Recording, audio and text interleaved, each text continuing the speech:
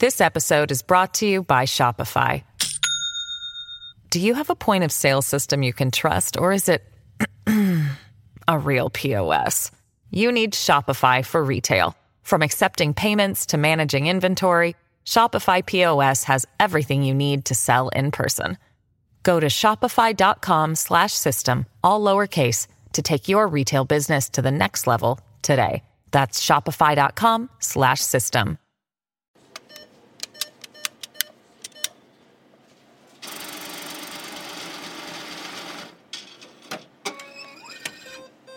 Money is central to so many people's lives. How to save it, how to use it, how to make it. And in today's environment, we're looking at how to trust it. Welcome to Politicology. I'm Ron Steslow. The way we see finance and money as Americans comes from a place of peak privilege. We don't take the time to think about how having access to the global reserve currency as our home currency shapes the way we can use and spend money. We don't spend enough time thinking about money and just how political it is. And I don't mean who we should tax or by how much and what we should spend that money on. I mean what money is in the first place. And I wanted to get that conversation started. So today's episode is by no means exhaustive. We're going to come back to these topics and take a deep dive into each of them in that money series I've been talking about. But given the news, I didn't want to wait until that's ready to go before we begin to introduce these topics. And the person who immediately came to mind when I thought about doing this was my good friend Donna Riddell. Donna was the managing director of the World Economic Forum in Davos and was the first woman to chair a U.S. exchange, the Commodities Exchange. She's also a New York City-based advisor and investor focusing on fintech, blockchain, and emerging technologies. Donna also developed and teaches a course on blockchain, crypto, digital assets at Fordham Law School and the Fordham Gabelli Business School. She's also taught at the Wharton School at Penn and her alma mater, Columbia University. She has a JD from Fordham Law and an MBA from Columbia. Donna, welcome back to Politicology. It's great to see you. I'm thrilled to be back here, and it's always a pleasure to have good conversation with my friend Ron.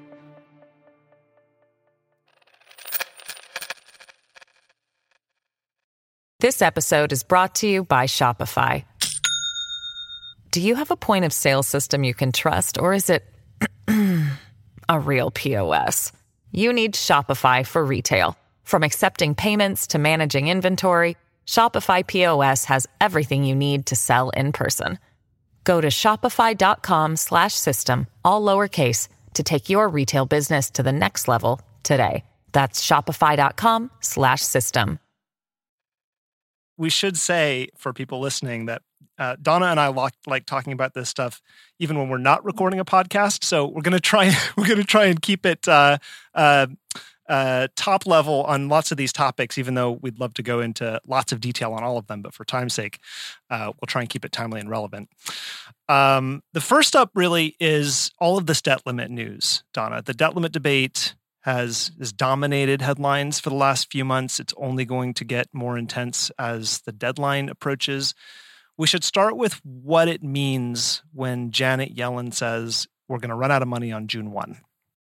So I think that there's two things that Janet Yellen is saying. Number one, that there's going to not be money for the budget under the current requirements for what the debt is allowed to be as per Congress. She doesn't mean that there's not going to be money for us to pay one another, because they seem to be printing that all the time. I mean, the physicalness of it, as well as we know from during the COVID period, that more than 40% of the money that is currently circulating in the United States was printed during that time. And we'll talk in a few minutes about what are the implications of that. What would it mean if the U.S. defaults on our debt? What could it mean for individual people? First of all, we have to step back. I mean, the U.S. money, we'll say the dollar, okay? The dollar is considered to be the global reserve currency, meaning when, for example, oil is denominated, it's denominated in dollars. That creates a demand for dollars. And so it is used in trading and as a world reserve currency. That creates a very powerful position for the U.S., as well as a dependency on the U.S. economy and to other countries looking here for how our monetary policies are organized, implemented, and throughout the country, because it has so many implications around the world. Yeah, I think it's smart to take a step back here and to go a little bit further. I think most people will know that there was a time when the dollar was backed by gold, but that changed in the early 70s when the Bretton Woods system ended.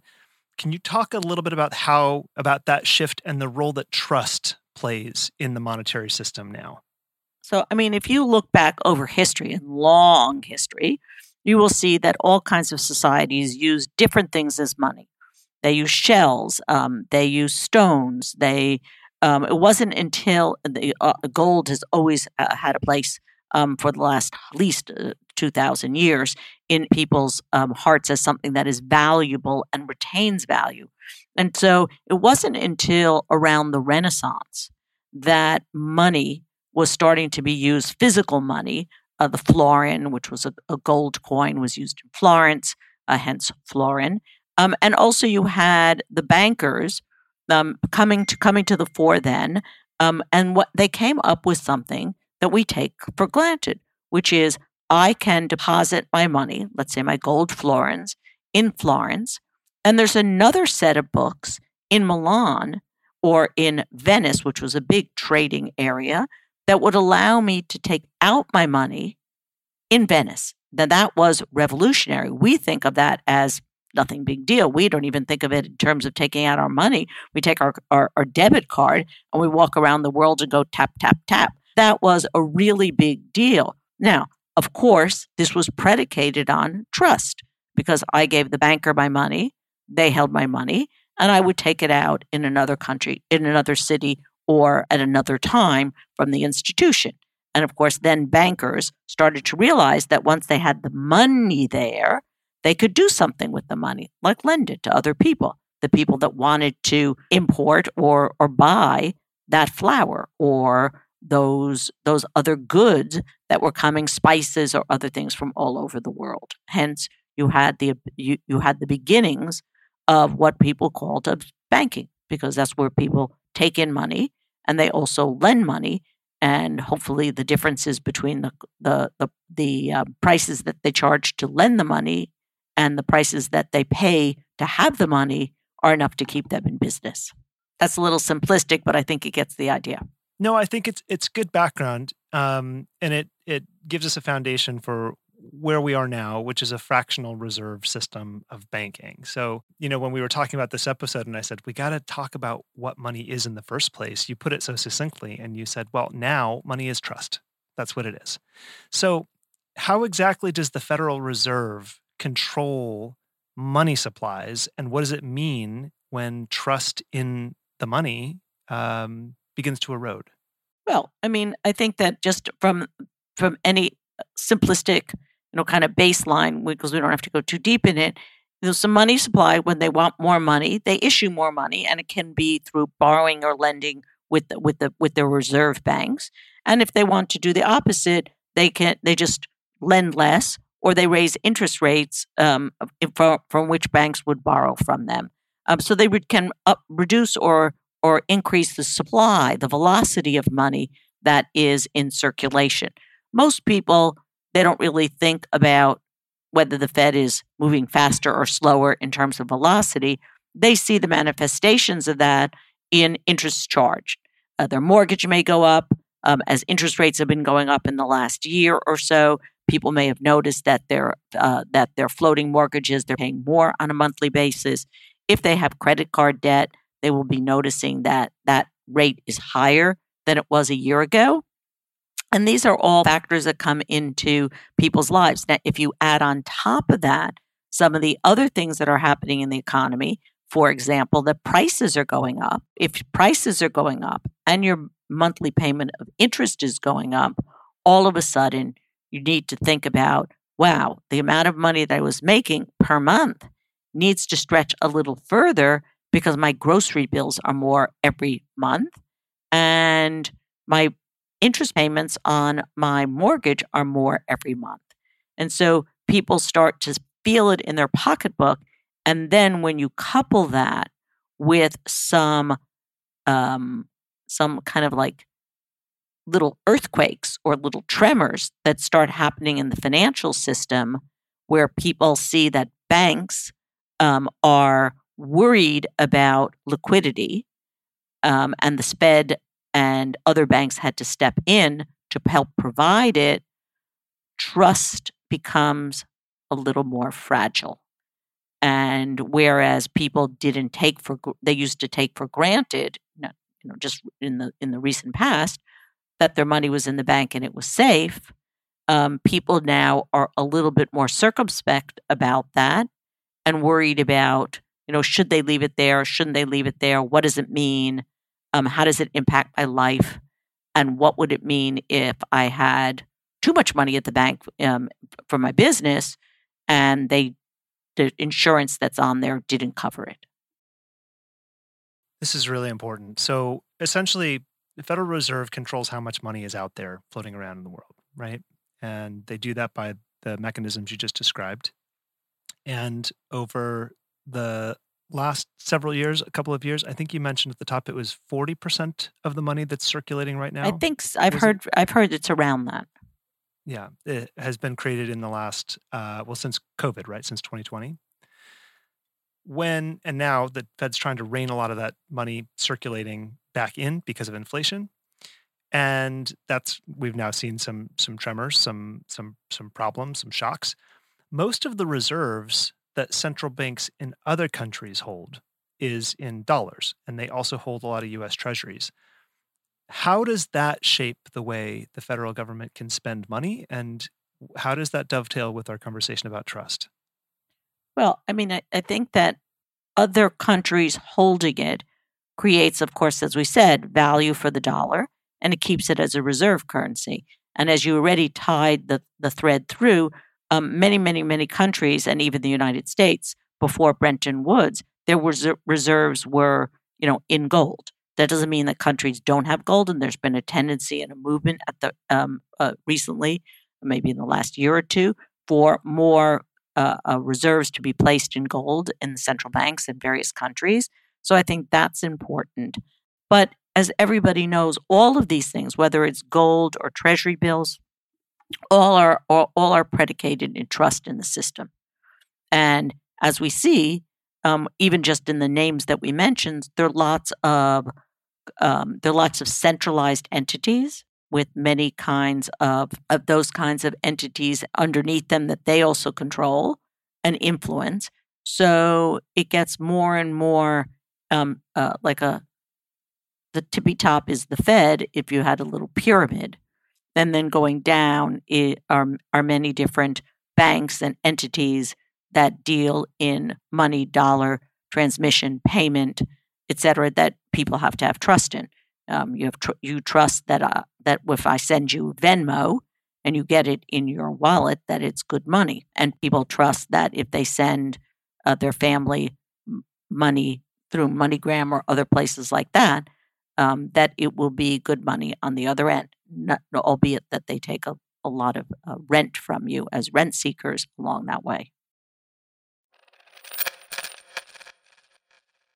Going back to the debt ceiling argument, there are going to be a lot of arguments about whether the McCarthy bill that just passed the House approaches limiting the debt well. But about 60% of the American public thinks the government spends too much money. The Committee for a Responsible Federal Budget has been polling. They show that 3/4 of Americans think we should worry about the debt. Now, that polling gets more complicated when you ask them, well, what should we spend less on? Because nobody really wants to give up things they already have. But why does the size of the federal debt matter? How do you think about this? And how do you think about the partisan arguments on either side? Oh, this is probably above my pay grade. Look, I'm not a proponent of debt because debt comes with an interest obligation. You can't just borrow money continuously without paying interest, which means that more and more of our tax dollars and more percentage of the overall budget has to go to pay interest from the money that the government borrows. So at a certain point, especially as interest rates go up, we have to pay more and more for the privilege of borrowing money from the world, from our citizens and others. And so what do we rely on in order to pay off that debt? For the most part, we rely on taxation and, small other ways in which the government takes in money from whatever kinds of services that they might provide or sales that they provide to other countries and entities around the world. So it's no different than if you run a business, and people have criticized some of the crypto companies that they manufacture coins out of nowhere, and in some senses, the governments, not only ours, manufacture coins out of nowhere as well. Yeah. So I want to make sure we introduce Bitcoin at some point as trustless, because we've been having this nice conversation about trust, and I'd like to at least touch on it and talk about how it was born out of 2008 and attempts to solve this trust problem. But let's I think but one of the ways that we can lead into that or start to develop a thread that you can pull on later is we talked just a few minutes ago about inflation and the ability of the governments to be able to print more money, and that the only limitations are, in most countries, some legislative process, but that ultimately, gets voted on, and let's just say they don't increase it as much as they want to do, but there's some incremental increases. Well, in Bitcoin, there are no more increases. I mean, it has a set amount of Bitcoin that are allowed, and it would be incredibly difficult, exceedingly difficult, to be able to change that amount. And the rationale was that Satoshi, whoever she is, or they or whatever, saw this problem already in 2008 and said, in order to create trust in money, there needs to be limits of the amount of money that can be placed in circulation. Otherwise, the money can depreciate by definition. If I am allowed, 21 million today, which is how many Bitcoins are allowed, and all of a sudden I say, oops, well, that was a mistake. Let's just add an extra zero on that. I've depreciated my asset. It would kind of be similar in some senses to if we knew what the total amount of the world gold supply was, and people priced gold on that basis, and then all of a sudden they found a whole new gigantic vein of gold that was going to triple the amount of gold that existed. It'd be like, oh, wow. Well, does that impact the price? How quickly will that be sold? How quickly will it be mined? All of a sudden, you have these other factors that come into consideration. So I think that, I'll leave it there for you to continue. We should note for some people who hear Bitcoin and think that is all, the entire world of crypto or cryptocurrencies. Can we just spend a minute and clarify that Bitcoin does not equal crypto does not equal Bitcoin, because people use them synonymously sometimes, and they really aren't. Yeah, that you don't need much more clarification than that. Bitcoin is a unique asset.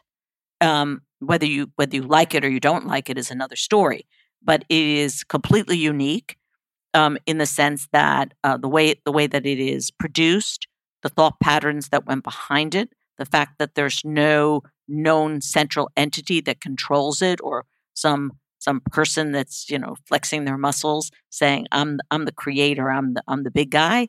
So I think that's really, really important.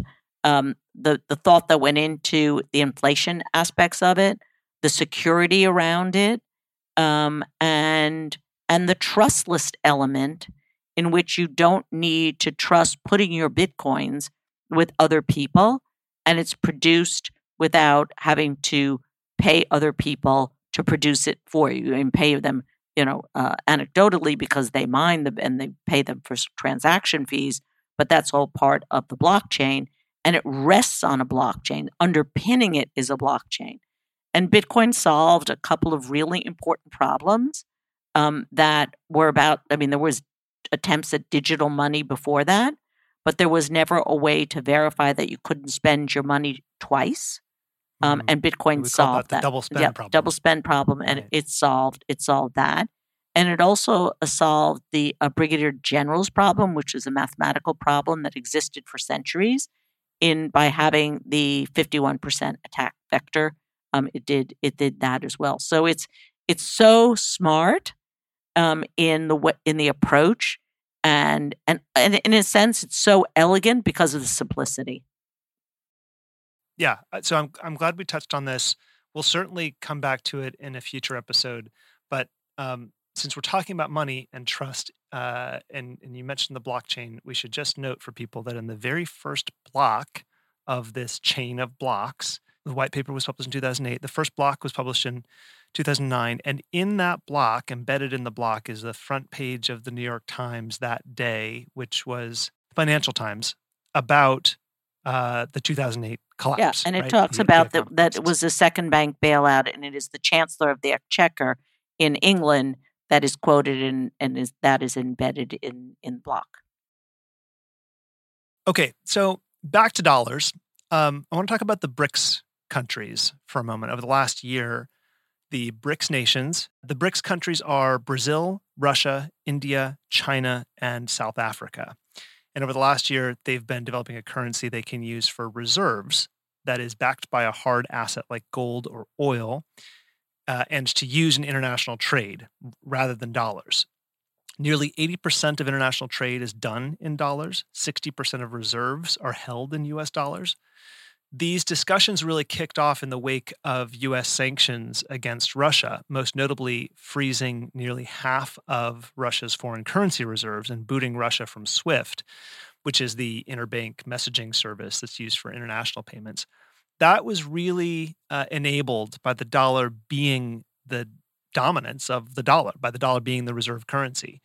And we had never used sanctions like this, in part to preserve the dollar as the dominant reserve currency because of trust, right? Because you want to be able to trust that that the dollar is essentially neutral, that your money is going to be good whenever you need it. What would a decline in the importance of the dollar mean for the U.S. economy and for real people? That's more an economic person, a trade economic person, and I'm sure you'll have somebody that could come and do that. But psychologically, I'll just talk psychologically as opposed to the real. It would be devastating, and especially if you think about it in terms of oil. I mean, oil, whether we like it or we don't like it, our economies are really dominated by oil. You need oil or some version of it to be able to power up. And so an agreement between the countries that you just mentioned, which might shift the underpinning of oil to another currency, would have a very, very big impact. There have been conversations not only around this in terms of where, what would be the underlying assets or reserves, but the actual manifestation of the currency. And there is increasingly conversations about the Chinese central bank digital currency. And we're all used to digital assets. In the beginning, we talked about the fact that we go around the world and go tap, tap, tap. But a central bank digital currency is different in many, many ways than the fact that my bank gets debited by using a credit card around the world, a debit card around the world. And what are people worried about?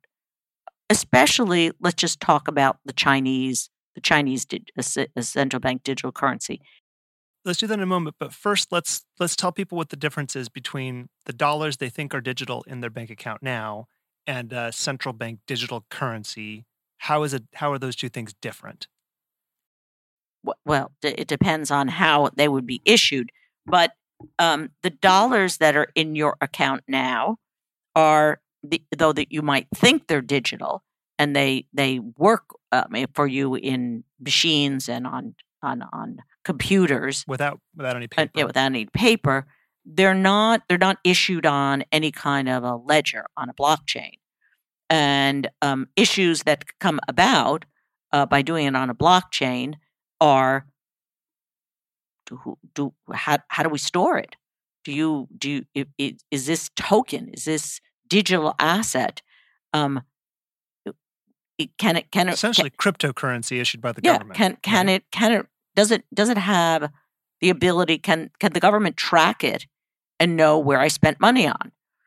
And the answer is yes. I mean, you can program it to be able to do that, or you could program it not to be able. But we know from history, once something can be programmable, it's a slippery slope to will it be programmable.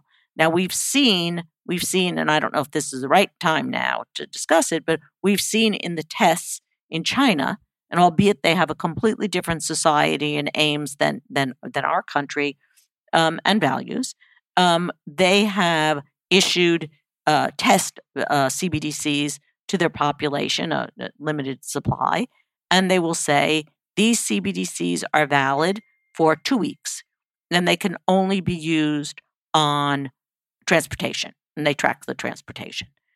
Or these ones here can only be used on food purchases. So that might not be so horrible, right? Now, but what if I was a protester and I used my money to just take the Canadian situation that happened during COVID, and I sent some of my CBDCs to my friends in Canada, and then they froze my wallet because I was helping a protester. Or if I was a person that wanted to get a certain kind of service provided. Maybe that would be an abortion, maybe it would be some kind of marijuana or other things that people might not want me to have or think it's not a good idea for me to have. Or if I spoke out on something or wrote an article, maybe they could freeze my money. So I think that that the states and people that are entering now a little bit more aggressively into this conversation are aware of what potentially could happen to something that might be started as a really good idea or a timely one, but could transmute into something that was more directly inhibiting our privacy. I think that's a good primer on CBDCs, and they'll probably be toward the top of the list of things we'll need to talk about in the near future, because the Biden administration seems to be encouraging a project at the Treasury and the Fed to develop a CBDC for the United States. There may also be some linkage between the crackdown on crypto and the broader crypto, as well as even Bitcoin, in terms of proposed rules, regulations, banking, etc., that is somewhat an echo of what happened in China. In China, slowly, they made various kinds of cryptocurrencies. They made crypto mining, and then finally all kinds of cryptocurrencies against the law as the CBDC became more front and center. And hopefully you will circle to why the ability to use something like Bitcoin, and maybe talk about some of the panels that we just recently saw at the Bitcoin policy were so like heart-wrenching and so powerful. Yeah. First, I think it's interesting. So essentially, you see some parallels between the way China has gone about rolling out its own CBDC in terms of the actions the government took in advance, and what seems to be happening now at the regulatory level in the United States. Yeah, and this on the because you see some push to as Nick Carter has written about and others now, what they're calling choke point 2.0, to really clamp down even on the most law-abiding, regulatory, abiding citizens, compliant companies, to really kind of push this into the corner.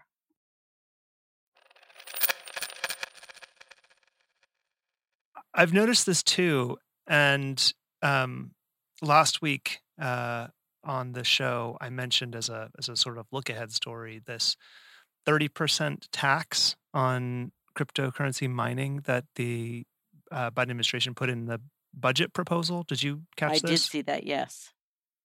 And I sort of explained a couple of things about how misguided this is, but we're having this conversation in the context of a debt ceiling fight over whether or not to rein in or allow continued borrowing and spending and expanding the national debt. In the last week, legislators in Florida and North Carolina have moved bans on central bank digital currencies in their states by huge bipartisan margins. Florida was an outright ban that passed the House 116-1 and the Senate 34-5. The North Carolina bill passed the House unanimously and will now head to their Senate. Can you talk about why the U.S. is considering one, why you think they might be considering one, and what the arguments for them might be, the ones that we might hear? I think it's important, for me, it's important to emphasize the dangers and the centralized control that we're then giving the government to surveil ordinary people. But I think I have a pretty good handle on the arguments that they're going to make in favor of one when we get to that fight. I want to talk about those a little bit. What do these bills signal to you at the state level? And what do you think we're going to hear from proponents of CBDCs, whether at the administration, at the Treasury, at the Fed? What are they going to say when they do move forward with something like this? Well, I think you saw the harbinger of some of this. I want to say it was about 3+ years ago. There was a short video, and it was called Currency Wars. It was, do you remember this? It was out of, I want to say Harvard. It might have been, it was a center there. I forget exactly, but you could just Google Currency Wars Harvard. And ironically, Gensler there was a pretend cabinet meeting, but it was called Gary Gensler, chairman. He was the Fed. He was the Treasury. He was the Treasury. Larry Summers was there as something. There were all the people that were there, and they start talking about a war. And as the audience, especially 4 years ago, you're saying, "Oh, war! Wow!" In fact, the war is a currency war, and the U.S. is losing it. So what I think is happening is partially what we would call competition. There is competition, there is technology. All of these things are coming to the fore. Other countries, I think they're like something like 100, almost 100 countries at least that have started to work on some kind of central bank digital currency. Bermuda has had the sand dollar going for a while. So I think it is, other people are doing it. So we should also at least have the technology ready. Now, the technology is coming out of a combination of private and public partnerships, many through MIT, tech companies. The Boston Fed is pretty much leading the charge here on behalf of the rest of the Fed. And they have, of course, many policy considerations that they can't answer, but will come up before probably the legislature when it would fully authorize a CBDC. So I do think that you see the states weighing in here in advance as to what their constituency thinks or they think is a good, bad, or reasonable approach. And that will obviously be felt in Washington, because if Florida decides one way, one might probably think that the people that are in Washington that are representing Florida will, echo much of the same opinions. The same thing with Texas and otherwise. The interesting thing will be if this divides on a blue-red DR basis. But I do think that many, many, many people that not on a political basis, but having seen what happened to privacy with many of the social media, they have taken a new look at privacy, and they may come with opinions on CBDCs and privacy in ways that they might not have done 5 or 7 years ago. Yeah, I think that's totally right.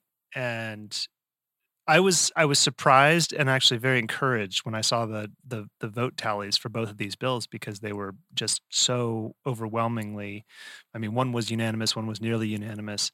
That signals to me that hopefully this doesn't devolve into a partisan fight, but rather, an informed and not yet informed sort of constituency around them.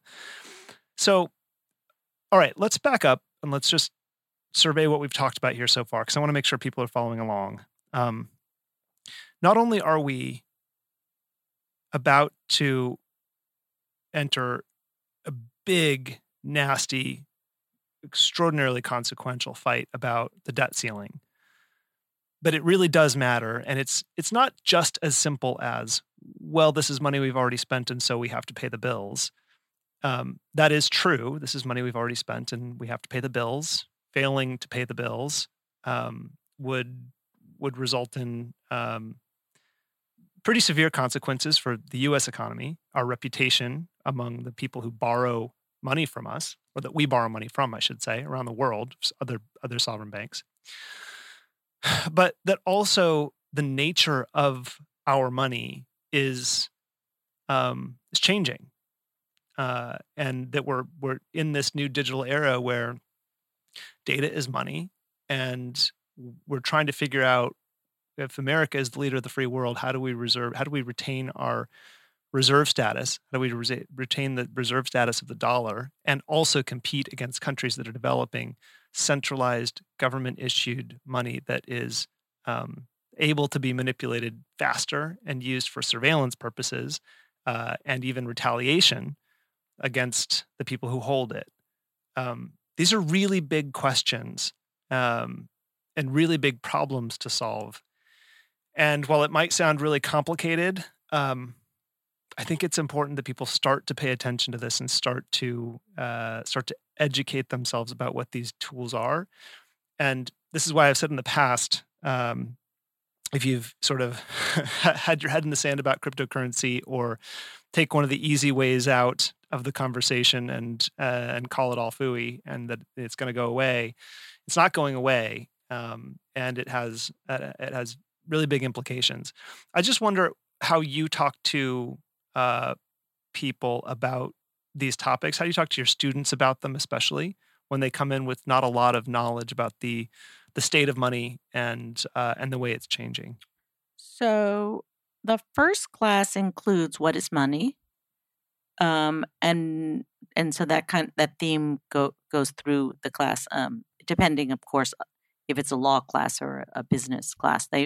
Even the business classes are rooted in regulation, the regulatory and business issues. So, what is money? And in the end, we come up with money is trust. So it doesn't really matter whether it's a dollar bill or a pound or a Bitcoin. It's based on trust. Now, the underpinnings of those things are very different.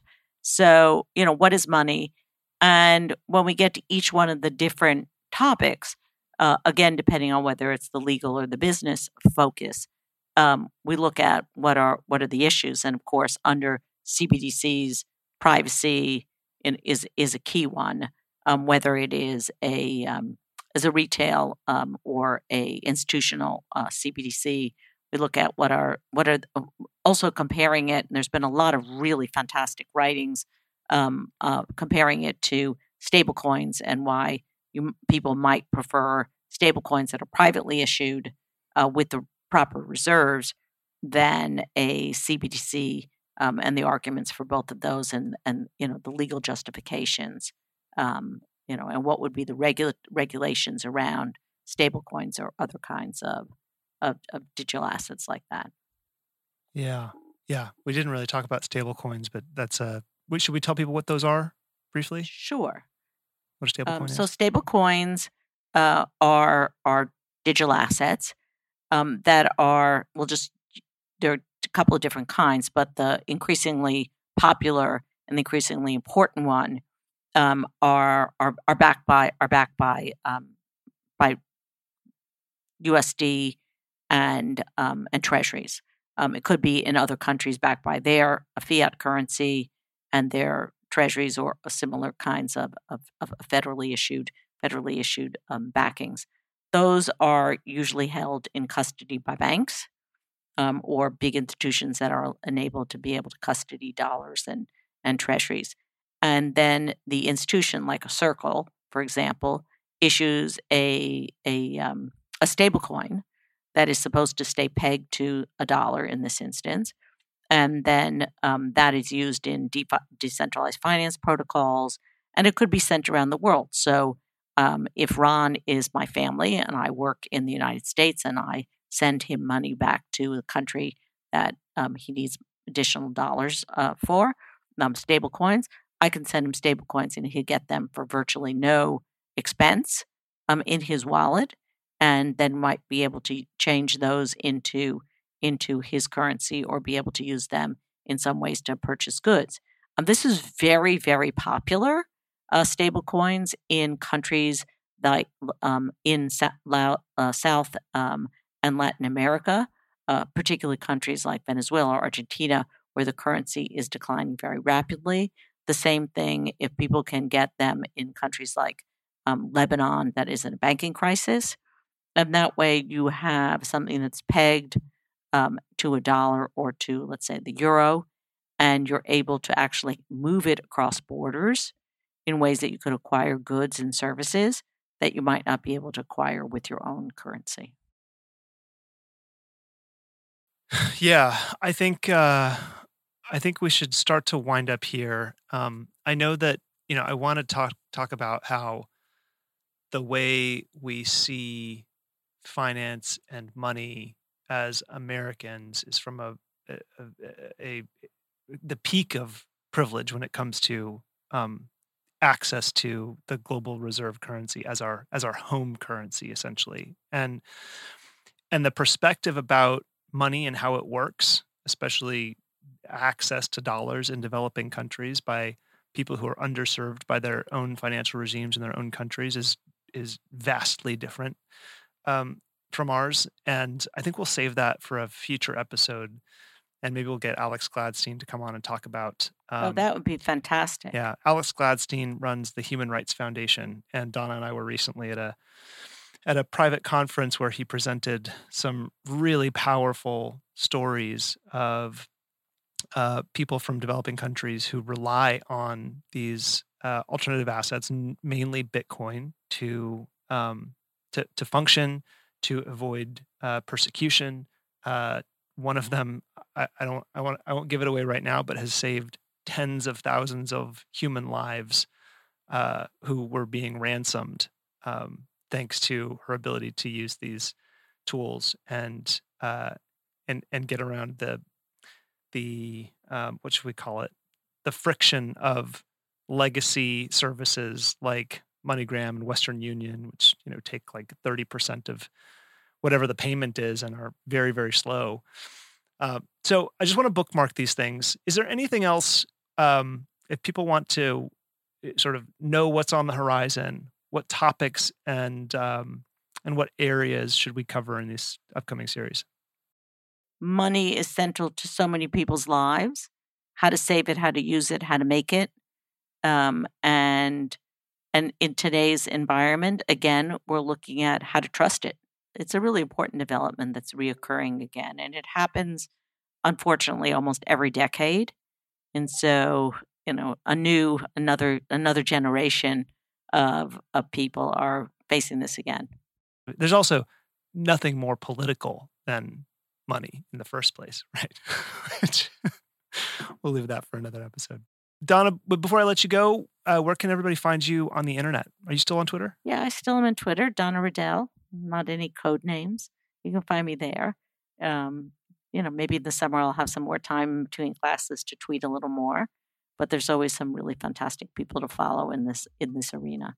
And maybe in the show notes, Ron will list a couple of them. Yep, absolutely. Okay, fantastic. Okay, until next time. Thanks a lot. Thanks, friend. Okay, bye-bye. Thank you to everyone at home and on the go for listening. If you haven't yet, we'd appreciate it if you could open up the Apple Podcasts app and give us a 5-star rating and review over there. This helps us rise in the rankings so that new people can discover Politicology organically. If you have questions about anything we've talked about, you can reach us, as always, at podcast@politicology.com. And even when we can't respond, we do read everything you send us, whether it's an episode idea, a guest recommendation, or just a simple note about how the show has impacted you. And we love hearing from you. I'm Ron Steslow. I'll see you in the next episode.